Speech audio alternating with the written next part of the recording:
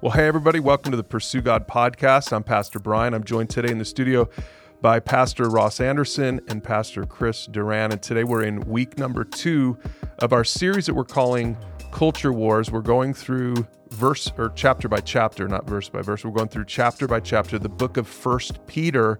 And we're taking a look at some strategies for living as foreigners in an increasingly secular culture. Today, we're in week number 2. Chapter number 2. So if you haven't read 1 Peter chapter 2 in a while, go read it first and then come back and listen to this. Ross, before we get into today's lesson and pulling out all the lessons from chapter 2, what did we do? Just real quick, what did we talk about in chapter 1? Well, chapter 1 is a great introduction to the whole book, and we talked about how because we're different from the world around us, we're going to experience some opposition. We framed it in terms of trials. Trials are inevitable. Trials are, they're going to come because we're out of step with the culture around us. And yet he reminded us that, hey, this life and anything that goes wrong for us in this life is only temporary compared to the eternal inheritance God has set up for us in the future. Yeah, and so then as we turn to chapter 2, more than what we believe, we're going to answer the question, how should Christians actually be in secular culture? How should we behave? How should we act? We're calling this one, Be This, in the Culture Wars. And you might be surprised to hear what Peter says in his book, in the second chapter of the letter. Again, he's writing this to the Christian church a couple thousand years ago who's experiencing real persecution, certainly more persecution than what we experience today in our culture, although we might be getting there. But I do think it might be surprising to some Christians today with this divisive society that we live in. When we titled this series Culture Wars, you might be surprised to hear what Peter says about how we should be. And we're going to talk about 4 different things that we should be. And number 1, Christians should be defined by God's kingdom. Mm-hmm. Yeah, I think we live in a culture and a society today which is really kind of trying to define who and what we should be. I think, what are your political values? What kind of status do you have? What's your job? What camp do you really land in? And I think increasingly that weight of who you have to be in the culture really gives us this back and forth. Mm-hmm. Are we going to live to honor God, or are we going to, maybe have one foot in, one foot out, or are we going to go completely on the side of, hey, I'm just going to go with the culture because it's easy, right? And I think today we're going to learn that that's not what God has for us, and we can overcome. Well, Chris, you're the young guy in the room. How do you, for any young listeners, junior high, high school, college age listeners, what are the things that define them? Like identity is a big deal for young people. What are some of the things that define young people today? Yeah, I appreciate you calling me young. I feel older every day, but thank you so much. Yeah, I think, we have young kids, right? So one of the things that we always engage with our kids is standing up for what they believe in. I think with social media and, what is available to them, and an ever-increasing standard of you have to be this way or look this way or engage in these things or listen to these things, those things we've tried to tell our kids don't define you, right? Mm-hmm. But our culture says they do. I think of college-age kids who are maybe moving out of the home and going into, kind of living and learning how to live their own life, and the world is just coming at them on what they need to be, or what they need to believe, or should they believe anything really? Right. Standard of truth is their truth kind of mentality. And I think, for my generation and even older generations, it's like, we're just going to plug down and go away, or go at making as much money as I can, or being whatever I can be, or leaving a legacy, or whatever it might be. But we miss out on what really our identity should be. And it's founded in the one who created us, in God the Father, so. Right. Which I think if young people today, I just have a heart for young people, because I think that those are the real culture wars are just getting started. And so the next generation is going to be dealing with some tough stuff, I think. And I think about our young people who so many young people are defined by, like you said, how many likes they get, how many followers they have. That really that kind of has a hold on, I think, our kids' hearts. But also, beauty filters are a thing now. Yeah, is that sure, right? For sure. Like just how you even look on social media platforms, and these social media giants know this, and they're feeding this lie, right? Yeah, I'm going to be honest. I wanted to see what I looked like without a gray beard at one point, so I've used it. But yeah, I mean, I think the biggest thing is to understand, like, there's this need for something in every single one of us, and culture will tell you that it has to be this perfection, which in reality, no one is perfect. Right. Period. But so we feel this weight. Our kids are feeling this weight that you have to be or believe or say or do. And I find even my kids, who are God-honoring kids, have, allowed themselves to do something probably they shouldn't to fit in with the mold. Yeah. Which, I think many of us have probably done that in one way, shape, or form. But that's not what God wants for us. You know? And yet, to the text here, Peter writes this. He says in verse 4, 1 Peter 2, verse 4, he says, "You are coming to Christ, who is the living cornerstone of God's temple. He was rejected by people, but he was chosen by God for great honor." And so what Peter is saying in this verse and many others, he's saying be defined by God's kingdom. This is sort of the most important of everything we're going to say today. This is the foundational statement, right? Is that when you understand what your identity is, what your real identity is, that you're not defined by all these other things that the world defines you by, you're defined by your relationship with Jesus Christ, then what can happen is you can operate in the world in the proper way. Mm-hmm. Yeah, here we live in an age of identity politics, right? Where the culture wants us to define ourselves in a particular niche. It's gender identity, it's sexual identity, it's ethnic identity, and so the idea is that this is my primary reality, and I'm going to interact with the whole world out of this place, out of my race, and so everything is defined by that, or out of my gender identity, everything is defined by that, and so what the Bible's saying is that we have an identity in Christ that should be the thing that defines everything else for us. It's an identity that's rooted. So here's the thing for Christians in today's age, it's like it's easy for us to see our Christianity is just another thing about us, right? So my national origin, or I live in the West, or I'm a certain age demographic, I'm a baby boomer, or I have a certain career job, whatever vocation, I'm a white collar worker, a blue collar worker, all these divisions. So we think about Christianity as being like another identifying characteristic along with all the rest. But what Peter's telling us really is that this is the one thing that trumps everything else that really defines who we are. Yeah, that's good. It's not a tack on. It's not an add-on. It is the main thing, and everything else is the add-on. I think if Christians could understand that, then I think they can operate in the world in a more biblical way instead of thinking it kind of like Burger King, have it my way.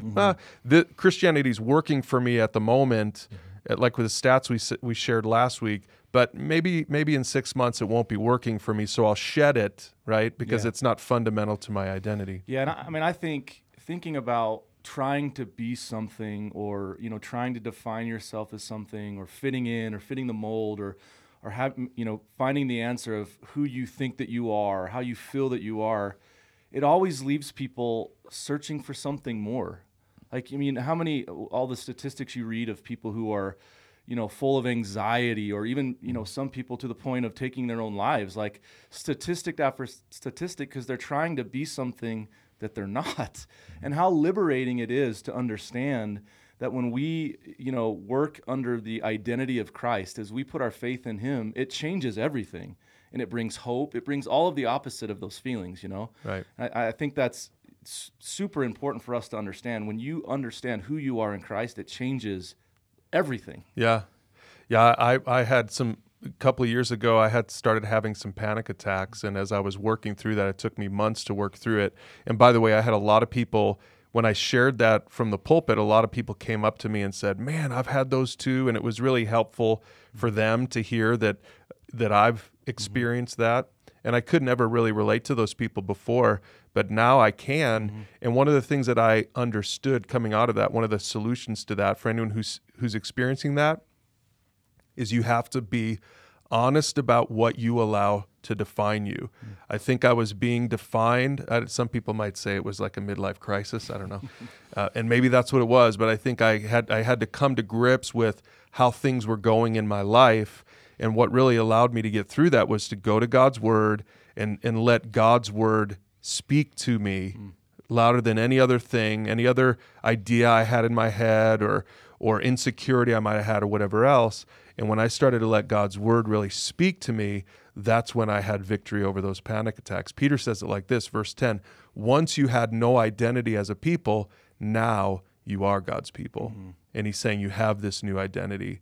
And this is really what allows us to do all the rest of what we're going to be talking about today. Yeah, and I love this. I mean, the whole first part of the second chapter is just really kind of solidifying this idea of being a part of the family of God.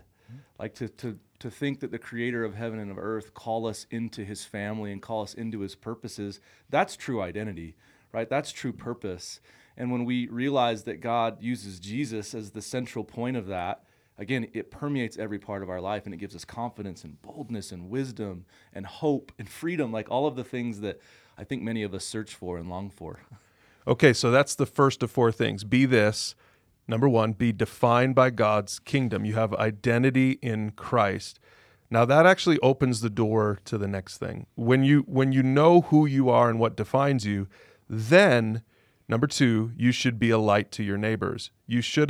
Christians shouldn't be jerks to our neighbors because we have our identity in Christ. No, because we have security in our identity with Christ, because of that security that we have, now we can actually be a light to our neighbors instead of being a jerk to them. It says in verse 9, but you are not like that, for you are a chosen people. You're a royal priest, a holy nation, God's very own possession, right? So this first part of verse 9 is trailing on what we've been talking about, your identity. But what he says then in the second part of verse 9, he says, as a result, you can show others the goodness of God. For he called you out of the darkness into his wonderful light.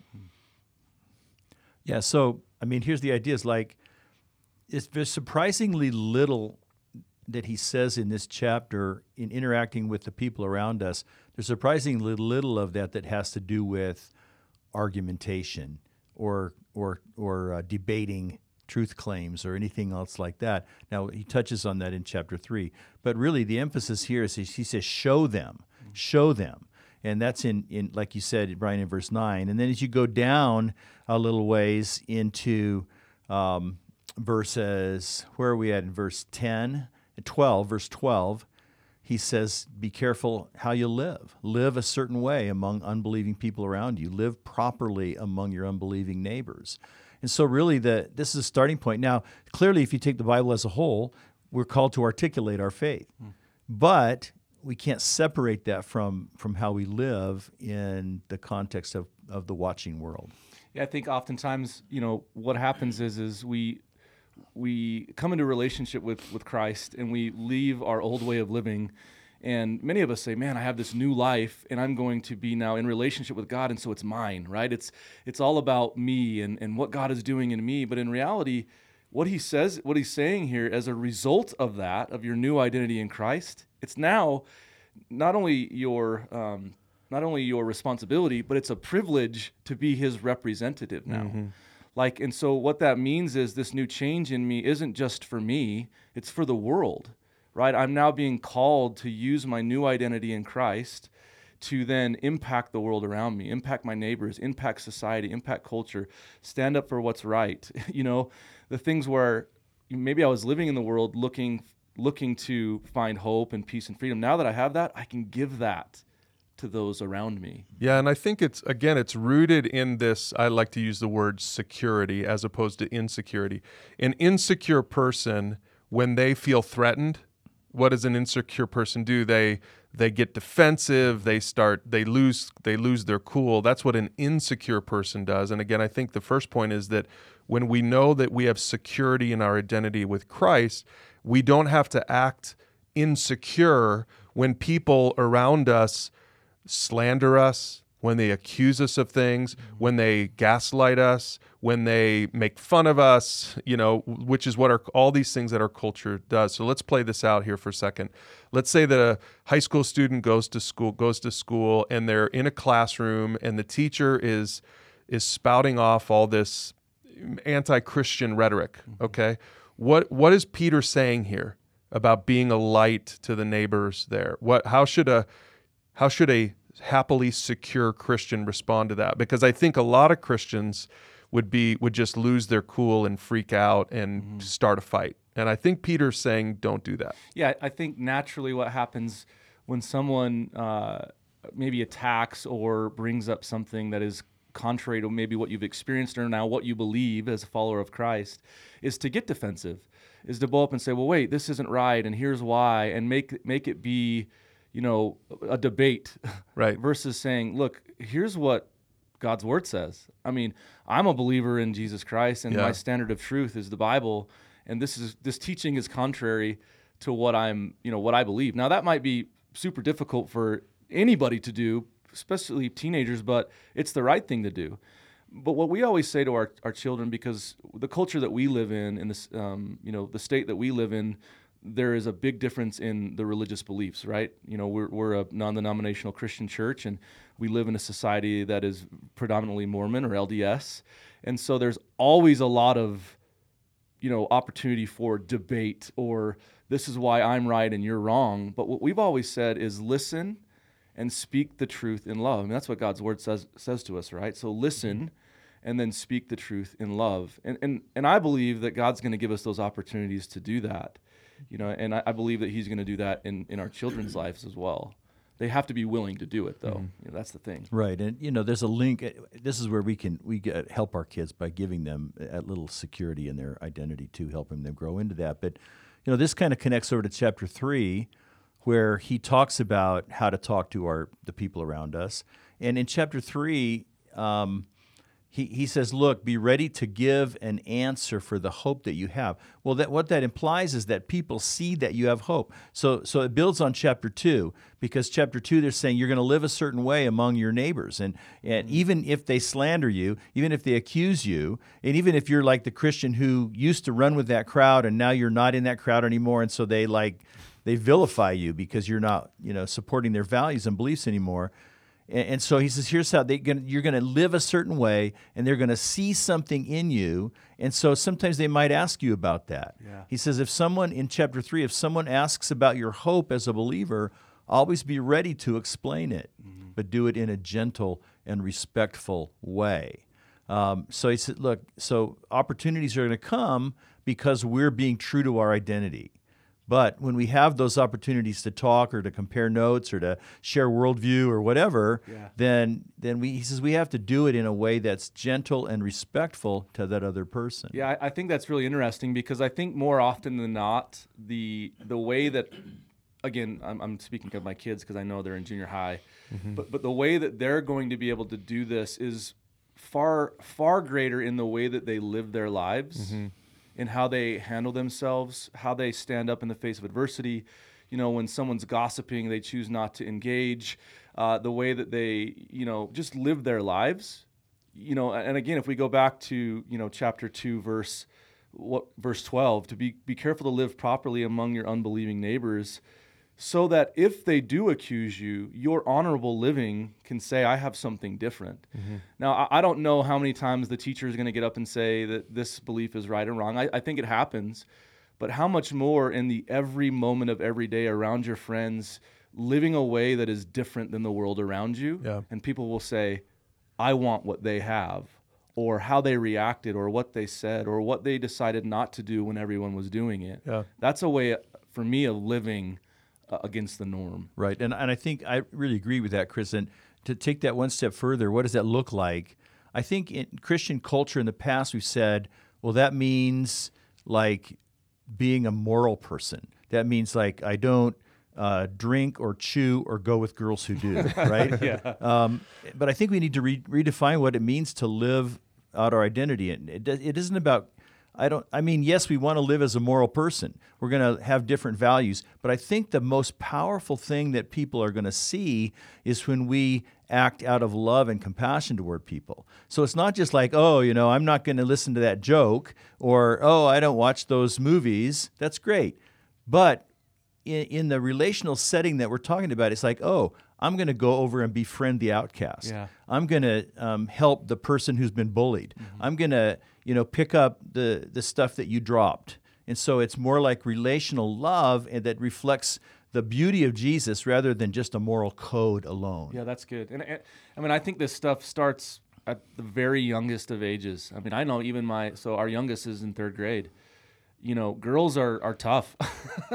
They're tough on each other. And you know, I've had my daughter come back and be able to articulate how she has felt a certain way because someone has said something or done something. And what we've always said is respond differently, respond in love, because people will see that even as a young age. And my hope is that one day, after response, someone will come to know Jesus because of it. And that's, again, I think these are children we're talking about. But how do you do that in your workplace? How do you do that in your marriage? You know, we all go with our, you know, for us, it's a sports team and families around. Like, how are we loving them and caring about other people or engaging in certain situations so that they can see something different in us, so that when we have the opportunity to spread the hope and love of Jesus, we can. You know, again, all this falls under the heading of be a light. Peter doesn't say be a jerk. He says be a light. And I think so many Christians, at least the loud Christians, I don't think it's every Christian, but I think the louder Christians in our culture today are not being a light, many of them. They're being jerks. And they're the ones that are getting the attention because that's how the algorithms are set up. So they're the ones that get all the hits on Facebook or on YouTube or Twitter or whatever. But what Peter is saying is, no, if you want to win the culture war, you need to be a light. Don't be defensive. Don't be a jerk. Don't stoop down to their level if they're making accusations, if they're slandering you. And for me, that's helpful to hear because I can easily, and Chris, you're probably like me too. Chris and I are like this. We can easily get baited into these debates, and if we're not careful and self-controlled, we because of our temperaments, we can get pulled into this. And this is good. This is a good reminder for me. Whereas a guy like Ross, you're so measured, you probably wouldn't get baited into this. But for some people listening, Christians, you know who you are. If the Holy Spirit's convicting you of this, be a light to your neighbor because you found your security in Christ. You're defined by your relationship to God. There's nothing that's going to change that. So you don't have to.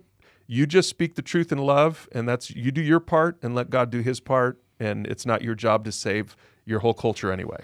Right? Yeah, and the one thing I would say to that as we move on to the next point is that, listen, we have all made mistakes. We've all hurt relationships because of our responses. We've all, you know, and so. Maybe some of the greatest way to show love is to ask for forgiveness. Yeah. You know, and really just say, hey, I messed up. Yeah, that's good. And this is the way that I define love, is to say I was wrong and I wronged you in my behavior and what I've done. And that to me is an even greater testament of loving your neighbor. Amen. Yeah. Amen. Okay, so number 1, be defined by God's kingdom. Number 2, be a light to your neighbors, not a jerk.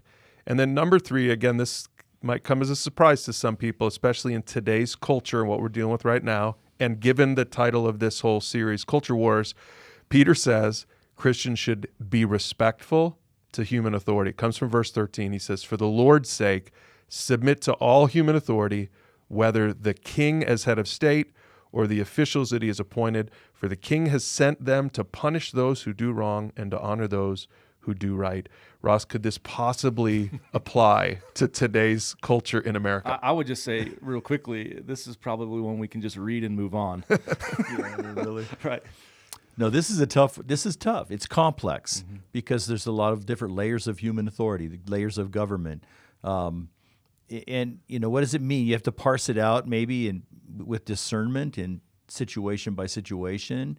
What does it mean to submit to human authority? But the first surprising thing here is that Peter says this at all to Christians who are, you know, the beginning to be persecuted by the state. Right.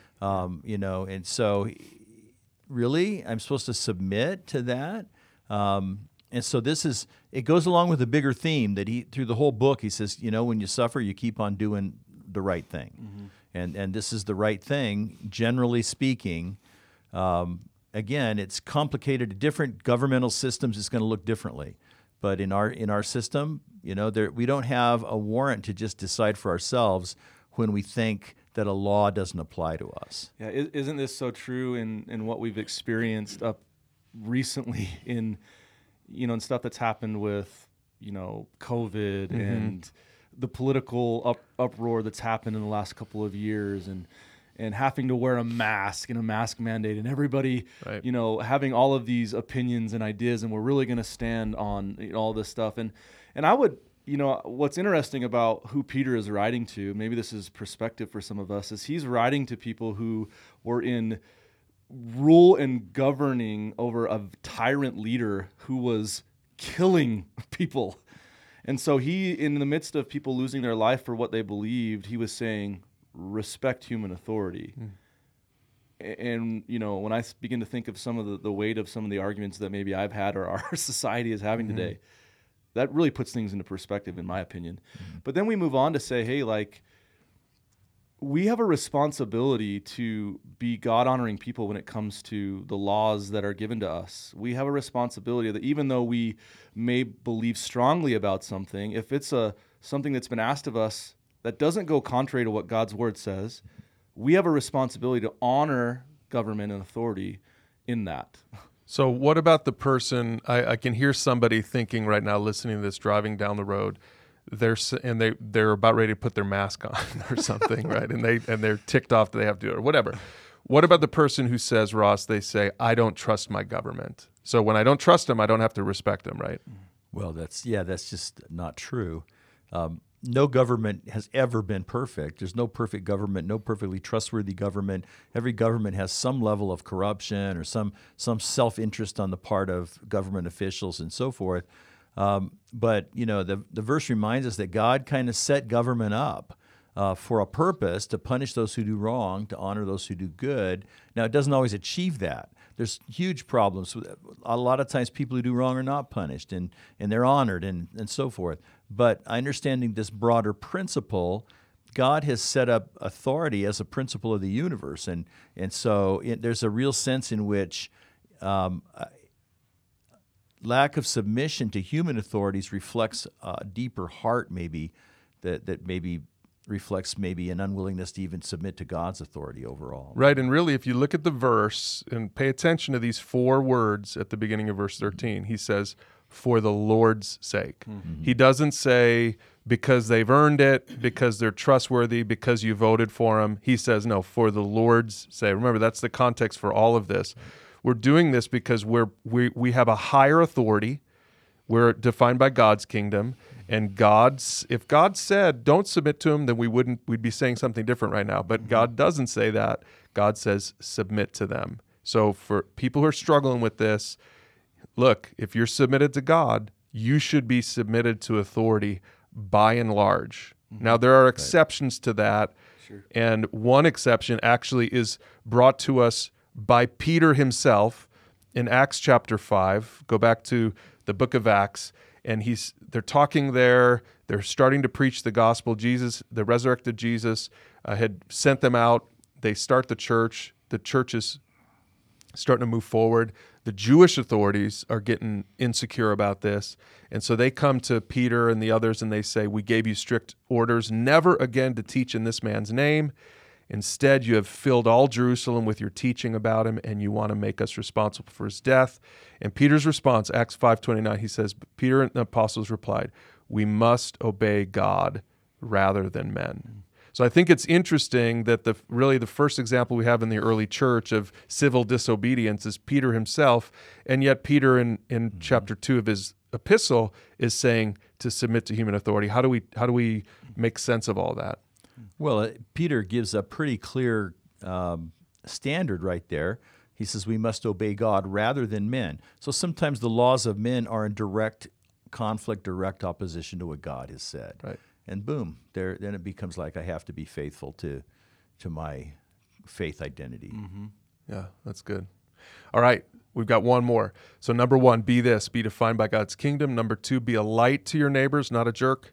Number 3, be respectful to human authority, even when you didn't vote for them. And then number 4, and we don't have a ton of time to cover this. We'll touch on this more later in the series. But number 4, be connected to God's people. Because many Christians today aren't navigating this clash of cultures very well. And the reason is because they've isolated themselves from the community of faith. I think probably more than ever before. If you think back to some of those statistics that we shared last time, fewer and fewer Christians are going to church and going to church regularly. And of course, this isn't just about going to church. church on Sunday morning isn't the only way to get connected to the community of faith, but Peter says you need to be connected to the community of faith. Yeah, verse 17, he kind of sums it up a lot of the things we've been talking about. He says, respect everyone, love the family of believers, fear God, respect the king. Ties back together some themes we've been talking about. Right in the heart of that, he gives kind of this passing reference to our relationship with other Christians. He doesn't elaborate on it here. He will elaborate on it more in chapter 3 and chapter 4, but he at least gets our attention. He says we gotta care about each other. And I think what's interesting here is how he defines how we interact with people. Like, respect everyone. That's a given. Whether they're a believer in Jesus Christ or not, we have the responsibility to respect other people, our neighbors, authority. But what he says here, it goes deeper. Yeah. He says to love the family of believers. And there's this deeper connection. There's this deeper responsibility. There's this idea that we come together and we challenge each other. We lift one another up. Sometimes it means that we embrace one another. We've been through difficult times in the world or whatever it might be. We're called to do something deeper here. And I think that's super important as he's kind of defining the two different relationships. But what I really love is then he goes on to say, fear God. Mm-hmm. Like, we started this chapter by saying that we are, the living stones of God, his holy priesthood. And we are to then understand that everything we do is to honor God, right? And then he says, respect the king. And I think he does it on purpose because they are experiencing a lot of trials and turmoil. But the way he delineates that, it says that our relationship with people in the church, whether it's Sunday morning, like Brian said, or in a small group, mentoring relationship, even your family, that is the opportunity where we come together and we have a deeper sense of our responsibility to love one another in a relationship. Yeah, that's a great insight. I think some of us in the church would struggle even with respecting other people in the family of believers. Right. But that's a great point, Chris. He calls us to something greater. Yeah. I've got a new appreciation for this last point as an empty nester, because my youngest son now is off to college. His older sister went to college a few years ago. She's out of college now. And I remember thinking, probably unlike I'd ever thought about this point before, that the community of faith is so important for those kids because they don't live with mom and dad anymore. They're out on their own. And I know the statistics. I know so many young people go off to they're raised in the Bible Belt, or they're raised in the church at least for the most part, but they go off to college and they have their own freedom now. And the stats are really depressing how many people leave the faith at that point in their journey. And I think part of the reason for that, any parents who are listening with young kids at home, one of the best things you can do for your kids is this point right here, is be connected to God's people. Be connected to the local church, to a small group, to a mentoring group, whatever. Be connected, model that for your kids so that they seek it out when they leave the home. Yeah, and I think one thing that's important here is that when we go to a deeper relationship with those in the church or those in our small group or mentoring relationship, this isn't a, hey, it's us against them kind of conversation. Like, oh, what's going on in the world? Now we have to come together and plot and scheme. And then, we're then fueling the negativity. Hey, we're rallying around each other to have our ideals and our thoughts. No, I think what this is saying is like, come together and, in my opinion, game plan on how we can then go back out and reach the world, how we can reach our family, or how you can hold me accountable. Like, do we have people in our life that will, tell us what we need to hear versus what we want to hear, that will love us enough to correct or to, support or love? Like, to me, that's the mentality here. It's not, hey, the world or the government is doing this and that's wrong because of this. And let's, no, it's saying, what can we do to come together, rally together, and then to go and be the hands and the feet and the light of Christ to the world. I think oftentimes we view relationships in the church as, stepping stones of of being negative against what we, experience. But no, that's not what this is saying. Love one another, challenge one another so that you can be prepared to be God to the world. Good. So more than what we believe, Christians should be this in the secular world. Number 1, defined by God's kingdom. Number 2, be a light to your neighbors. Number 3, be respectful to human authority. And number 4, be connected to God's people. Guys, thanks for listening or thanks for participating in this conversation, Chris and Ross. And for those of you listening, if you want to talk about this with your family, with your small group, or your mentor, you can watch a short video. You can get talking points, discussion questions, read the full article for what we're talking about in here at pursuegod.org/1 Peter. And then make sure to join us next week, because next week, as we cover chapter 3, we're going to talk about misinformation, which is a big word these days. But next week, we're going to talk about misinformation on the family, what the culture says about the family and what God's word says about the family. So join us next time.